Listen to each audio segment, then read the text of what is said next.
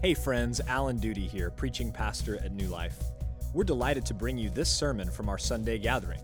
For more information or to support our ministry, visit us online at newlifecs.net.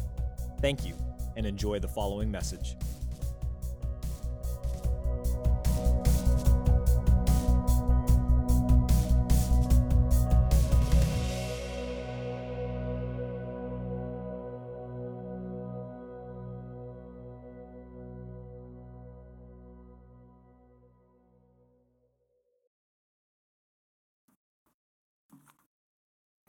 When I last preached on October 9th, the sermon took place on Thursday night of Passion Week. Well, lo and behold, here we are on December 4th, and we find that our text still takes place on Thursday night of Passion Week.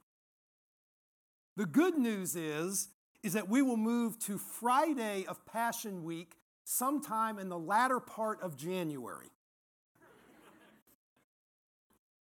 In John's Gospel, as the time of our Lord's death draws near, he seeks to prepare the disciples for the future.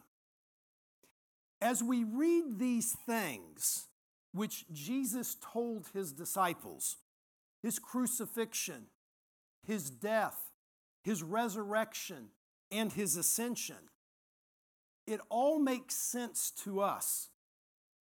But what is somewhat clear to us in retrospect was not at all clear to the disciples in prospect. The disciples simply have no category to allow them to make sense of a Messiah who would die, rise from the dead, and abandon his people in favor of another counselor. So what we're going to do today is we're going to break our text into two parts. The disciples' perplexity, verses 16 through 18, and the disciples' joy, verses 19 through 24. And along the way, we are going to learn about three aspects of true spiritual joy. So starting in verse 16, Jesus made a comment about the future, which his disciples find very impossible to understand. A little while, and you will see me no longer. And again, a little while, and you will see me.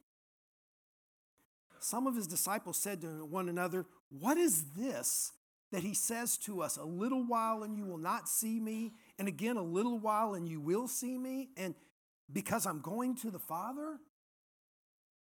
So they were saying, what does he mean by a little while?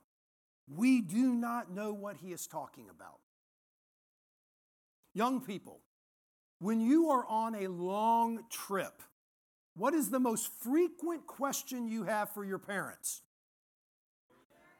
Are we there yet? And the parents inevitably say something like, in a little while. So parents, if you do say something in a little while, you may have a text here that has some biblical precedent for your answer. So there you go. Jesus knows what these troubled disciples are thinking, and he wants them to have hope. So starting in verse 16, he repeats the Greek word mikron over and over again, a little while, over and over again, to reassure the disciples that their separation from him will be short-lived.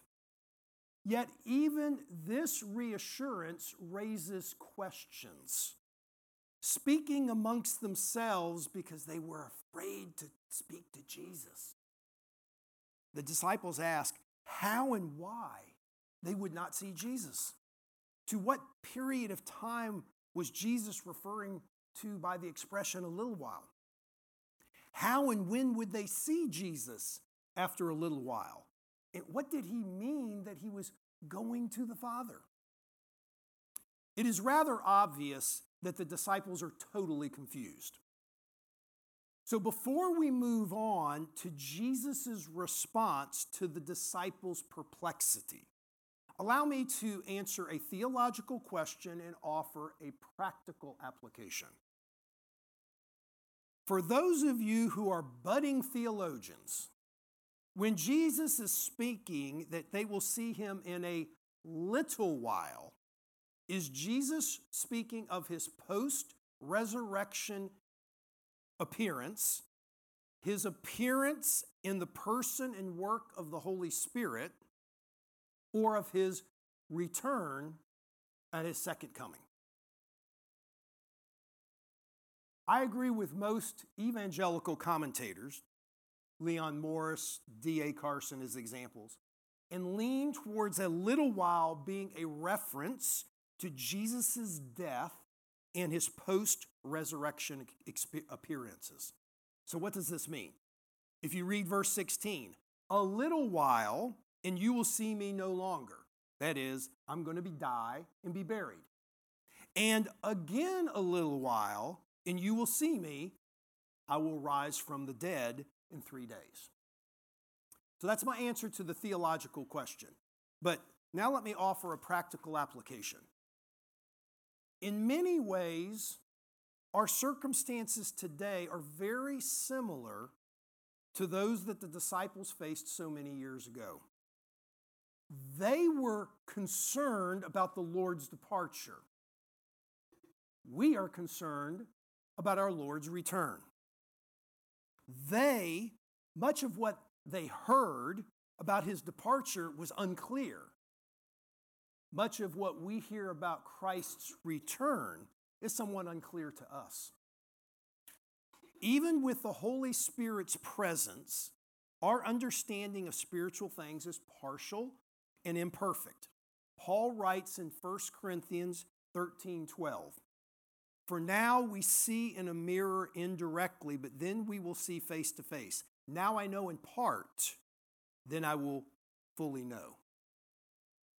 Just as the Old Testament saints awaited the coming of the Messiah, and the disciples look forward to the departure of our Lord, so we wait for the return of his final return and the consummation of all things. And each group has imperfect knowledge or understanding. So that is the disciples' perplexity. Let us now consider the disciples' joy and learn about 3 aspects of true spiritual joy. The first aspect of true spiritual joy can be found in verses 19 through 21. Jesus has overheard the perplexity of his disciples.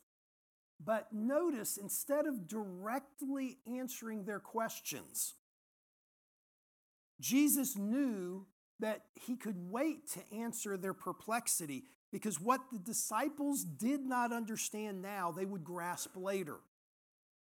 But the pressing need of the moment was to dispel their gloom. Thus, Jesus replies more to their need than directly to their questions.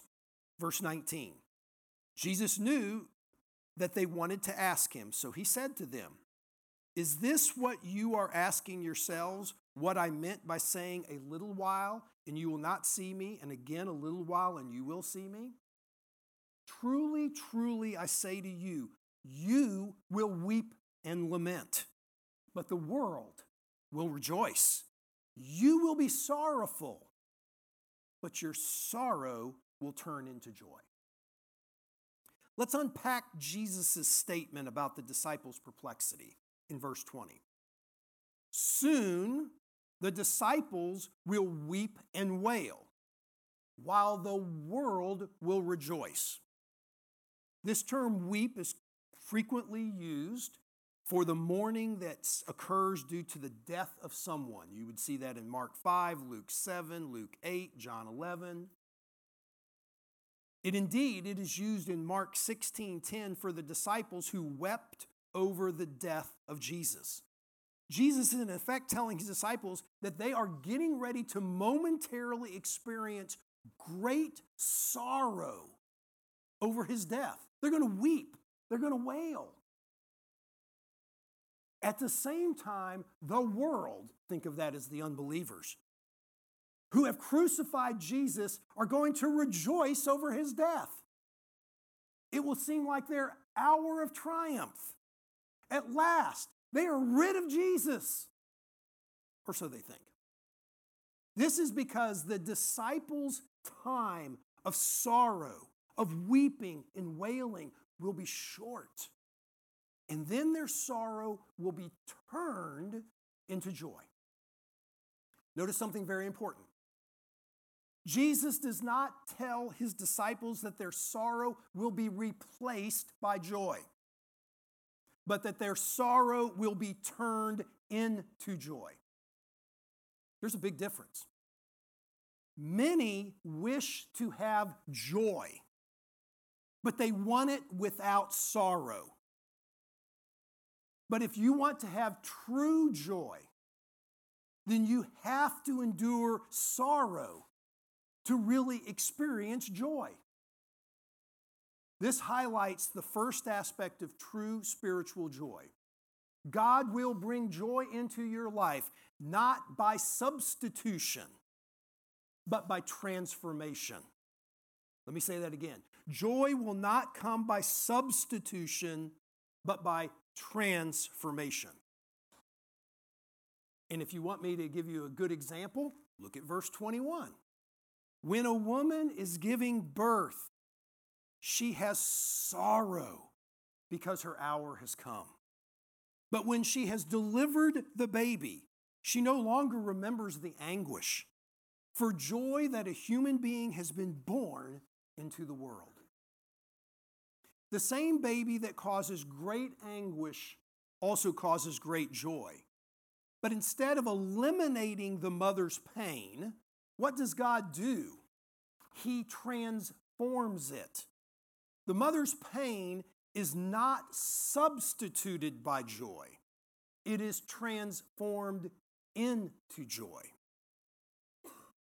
In other words, the mother must first endure the pains of childbirth before she can enjoy the pleasure of holding the child in her arms. The birth of a child comes only through the pain of childbirth. For the adults in the room, what is the ultimate example of joy by transformation rather than substitution? Is it not the death, burial, and resurrection of Jesus Christ? That's why it says in Hebrews 12:2 that Jesus, because of the joy set before him, endured the cross, despising the shame. He did not look at the sorrow of the cross as something to be avoided, but as a means to a greater end. Jesus did not seek to avoid the sorrow. No, he endured great sorrow, knowing that it would transform, that is, result into something of inestimable joy. Young people, allow me to try and make this more understandable for you. If your mom and dad always get you a new toy each time your toy is broken, what's going to happen to you? You will expect that your parents will replace your toy, your iPhone, your baseball glove, your stuffed animal, or your drone every time you break that precious item. You will grow up expecting every problem to be solved by substitution. Hello, I need a new one. There are two problems with substitution. Number one, substitution doesn't result in true joy. What do I mean by that? Substitution says, oh, I lost my toy today. No big deal. I get a new one tomorrow. There's no joy in that because it was substituted. Second, God does not solve your problems by way of substitution. He intentionally allows you to suffer loss so that he can transform it into joy. Okay, this is not a perfect analogy, young people, but I'm going to ask you this question. How many of you young people would endure giving up your favorite stuffed animal for 9 months? How many would you endure giving it up for 9 months in exchange for a brand new puppy of your choice? Your sorrow at the loss of your favorite stuffed animal is not substituted by another stuffed animal. Your sorrow is transformed to joy because you get something infinitely better than that which you gave up. Brothers and sisters, you cannot mature emotionally or spiritually if God is always replacing your broken toys. The way of substitution is the way of immaturity. The way of transformation is the way of faith that leads to maturity. The first aspect of true spiritual joy is that it transforms. The second aspect of true spiritual joy is found in verse 22. So also, you have sorrow now, but I will see you again, and your hearts will rejoice, and no one will take your joy from you. As it was for the woman in childbirth, so now it will be for the disciples. The disciples were experiencing great sorrow because of the death of Jesus. They were horrified. They were in grief. They were depressed. But when they see him again, raised from the dead, it will turn their sorrow into joy. And that's a joy that no one will ever be able to take away from them. So what does it mean that no one can take away true joy from them or true joy from us? Jesus is saying something of immense significance. He's saying that as a consequence of his resurrection, the disciples are going to understand true joy. Not some fleeting, emotional, passing joy, but the type of solid joy that no one and nothing can take away. They will understand that Jesus is who he says he is. They will understand that death has no power over Jesus. They will understand that nothing can separate us from the love of God, which is in Christ Jesus our Lord. They will understand that God provides a deep-seated joy that is independent of the world. That is, the world does not give joy, and the world can't take away joy. They will understand that joy is not found in that which goes away: fame, health, children, dreams, but in that which endures. Young people, do you know what it means to endure? How many of you young people have seen a tall mountain? It experiences torrential rains, blinding snowstorms, destructive avalanches, raging floods, and devastating fires. Yet despite these events, when the sun comes up, the mountain remains. It has not moved. It has not shrunk. The mountain has endured. Brothers and sisters, troubles will come. Disease may strike. Disappointments will unfold. Sorrow will inevitably occur. But nobody can take away true spiritual joy in Christ away from us. The second aspect of true spiritual joy is it endures. The third aspect is found in verses 23 and 24. Jesus speaking, "In that day you will ask nothing of me. Truly, truly, I say to you, whatever you ask of the Father in my name, he will give it to you. Until now, you have asked nothing in my name. Ask, and you will receive, that your joy may be full." These two verses mark a change of dispensations. The disciples had asked Jesus many questions, but the disciples had not yet prayed to Jesus. Though Jesus had from the beginning pointed out that the disciples the way to the Father, but until now, Jesus has been with them on the earth, the place from where their prayers went and went up. Jesus has not yet been in heaven, the place from which prayers are answered. So accordingly, asking in my name, in the sense of making an appeal to Jesus' power and authority as the one glorified by the Father in heaven, marks the difference between until now, and in words that we'll add to the text, from now on.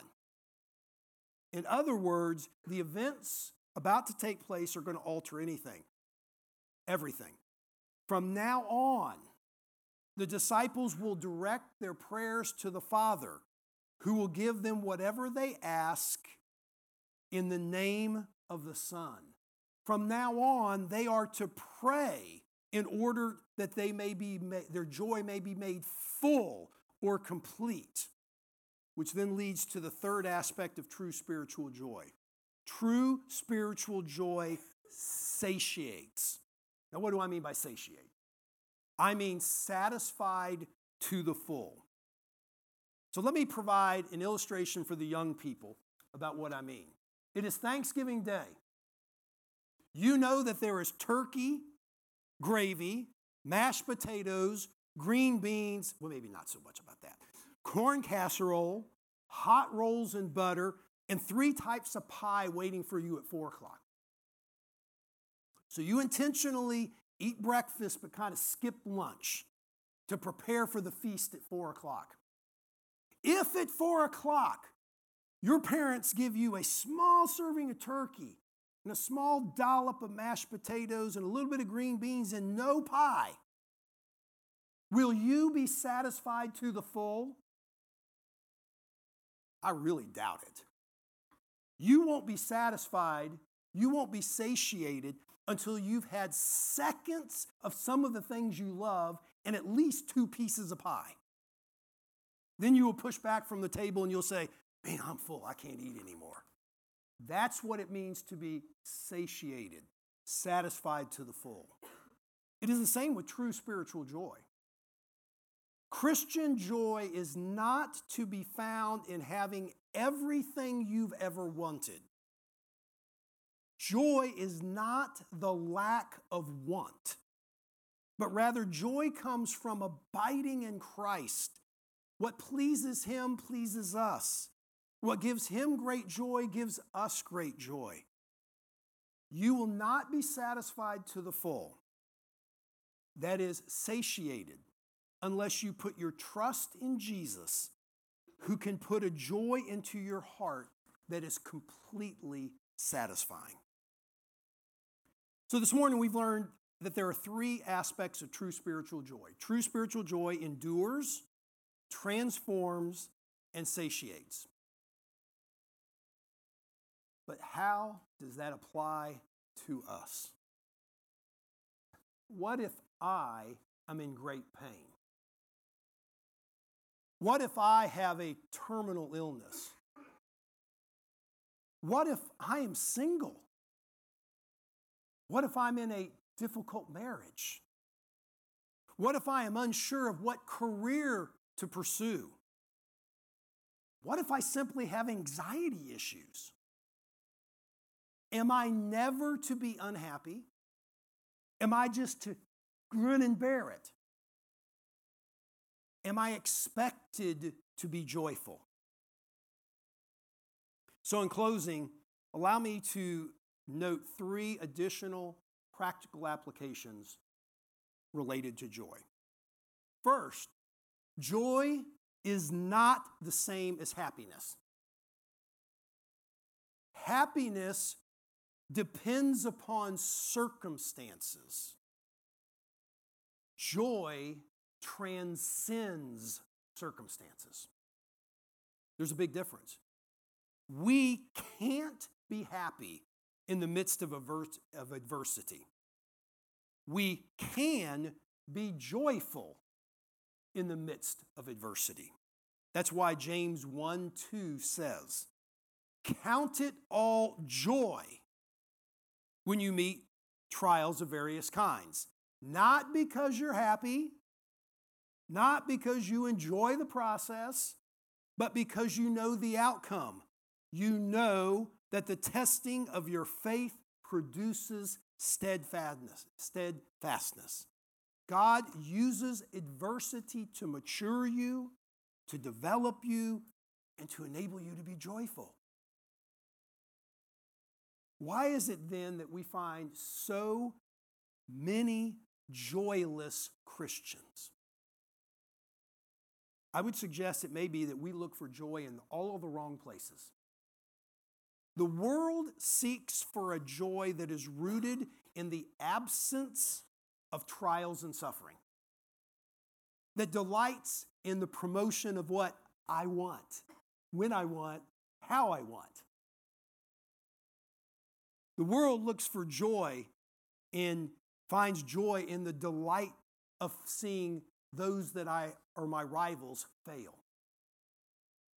True joy is knowing for certain that Jesus is alive, risen from the dead, and is in heaven interceding on our behalf. True joy is in the abasement of self, in the exaltation of Jesus Christ, and in sacrificial service. True joy is in the Lord, in His salvation, and His working in the lives of others. Joy is not the same as happiness. Second, why did Jesus tell the disciples things that they could not understand at the moment? Why do the scriptures contain so many prophecies which we do not understand at this time? One reason is to remind us is that we fully don't understand. Not understanding is what it means to be a disciple. We are learners who learn at His feet as we abide in Him. We know that what yet is to happen is not only for His glory, but for our own good. We know that He will sustain us through our times of trial and tribulation, just as we know that He will bring us to glory. Brothers and sisters, if we know that He is in control and that His plans are for our good and that He will bring us to glory, why should we worry? We don't need the details of what He has for us in the future. We need only to trust in Him who is in control of the past, the present, and the future. Knowledge is more important than understanding.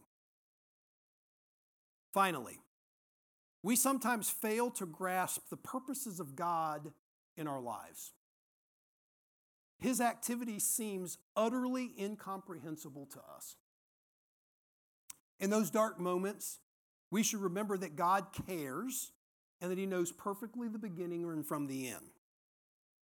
We say, "Lord, what does all this mean and has come upon me?" And He answers, "Never will I leave you, never will I forsake you." We say, "Why me? Why this?" He says, "I am always with you." We say, "Why so much pain, so much anguish?" He says, "You will be sorrowful, but your sorrow will turn into joy." In some cases, the explanation comes quickly. In some cases, the explanation comes at a later time. While we may not think so, it is nevertheless true that His promises are of far greater value than explanations. His promises are more important than explanations. Brothers and sisters, this was a difficult message because we don't really want to be joyful in the midst of trial. We want relief. But just as with the birth of a child, just as the disciples who had to endure horrible sorrow to experience real joy, we can only experience true spiritual joy if we embrace the fact that it will transform, that it will endure, and that it will satisfy us to the full. Let us pray.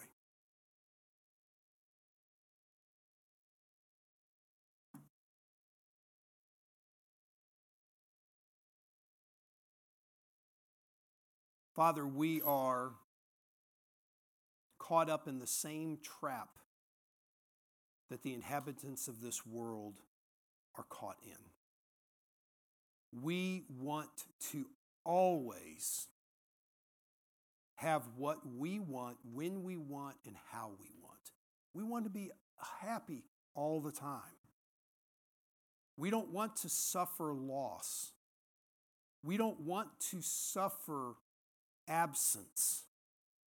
We don't want to suffer pain. And yet, you clearly taught us this morning that true spiritual joy will only come through tremendous sorrow. Because it is in the midst of that sorrow that it can be transformed into joy. I pray for every single person who is struggling this morning. They're struggling because they have anxiety. They're struggling because they feel poorly. They're struggling because they are single, or they are childless, or they have a mixed up family. For those who are struggling in a marriage where they can't see the end from the beginning. How, as believers, can we have joy in the midst of these trials? It is only when we place our faith in your promises and recognize that you are wanting us to have joy. But we must endure sorrow to be able to experience that joy. And when we experience that joy, it can endure forever and it can satisfy us to the full if we but seek what you have promised us in your word. We pray these things in Jesus' name. Amen.